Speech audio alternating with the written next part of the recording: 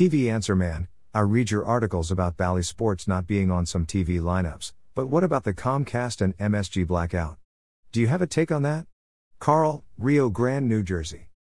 Carl, Comcast on October 1st lost both MSG and MSG Plus due to a carriage dispute with their owner, MSG Networks. The blackout means that Comcast residents in New Jersey and Connecticut cannot watch MSG's broadcasts of New York Knicks, New Jersey Devils, New York Rangers and New York Islanders games. When the blackout began, Comcast downplayed the missing channels, saying that 95% of all customers who received MSG over the past year did not watch more than 10 of the approximately 240 games it broadcast. We don't believe that our customers should have to pay the millions of dollars in fees that MSG is demanding for some of the most expensive sports content in the country with extremely low viewership in our markets. Click Amazon, best deals in sports and outdoors.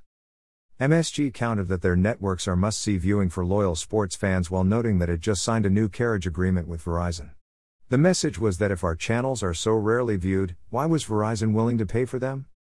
We don't know if Comcast's numbers are accurate because they have not been verified by a third party.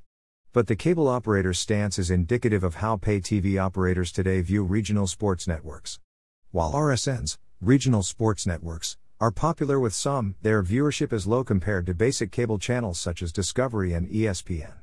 Cable and satellite operators are balking at paying premium prices, which the RSNs charge to offset fees paid for game rights, for channels that are not watched by a large portion of the audience. Click Amazon, best deals in sports and outdoors. By example, Comcast has not carried the Disney-owned ACC network since it launched in August 2019.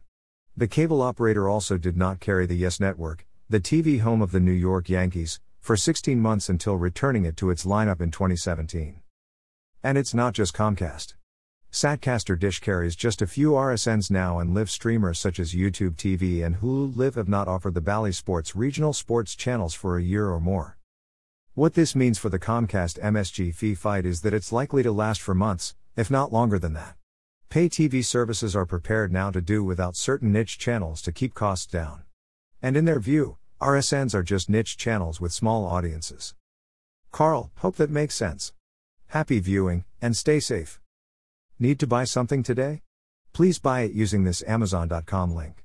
This site receives a small portion of each purchase, which helps us continue to provide these articles. Have a question about new TV technologies? Send it to the TV Answer Man at swan@tvpredictions.com.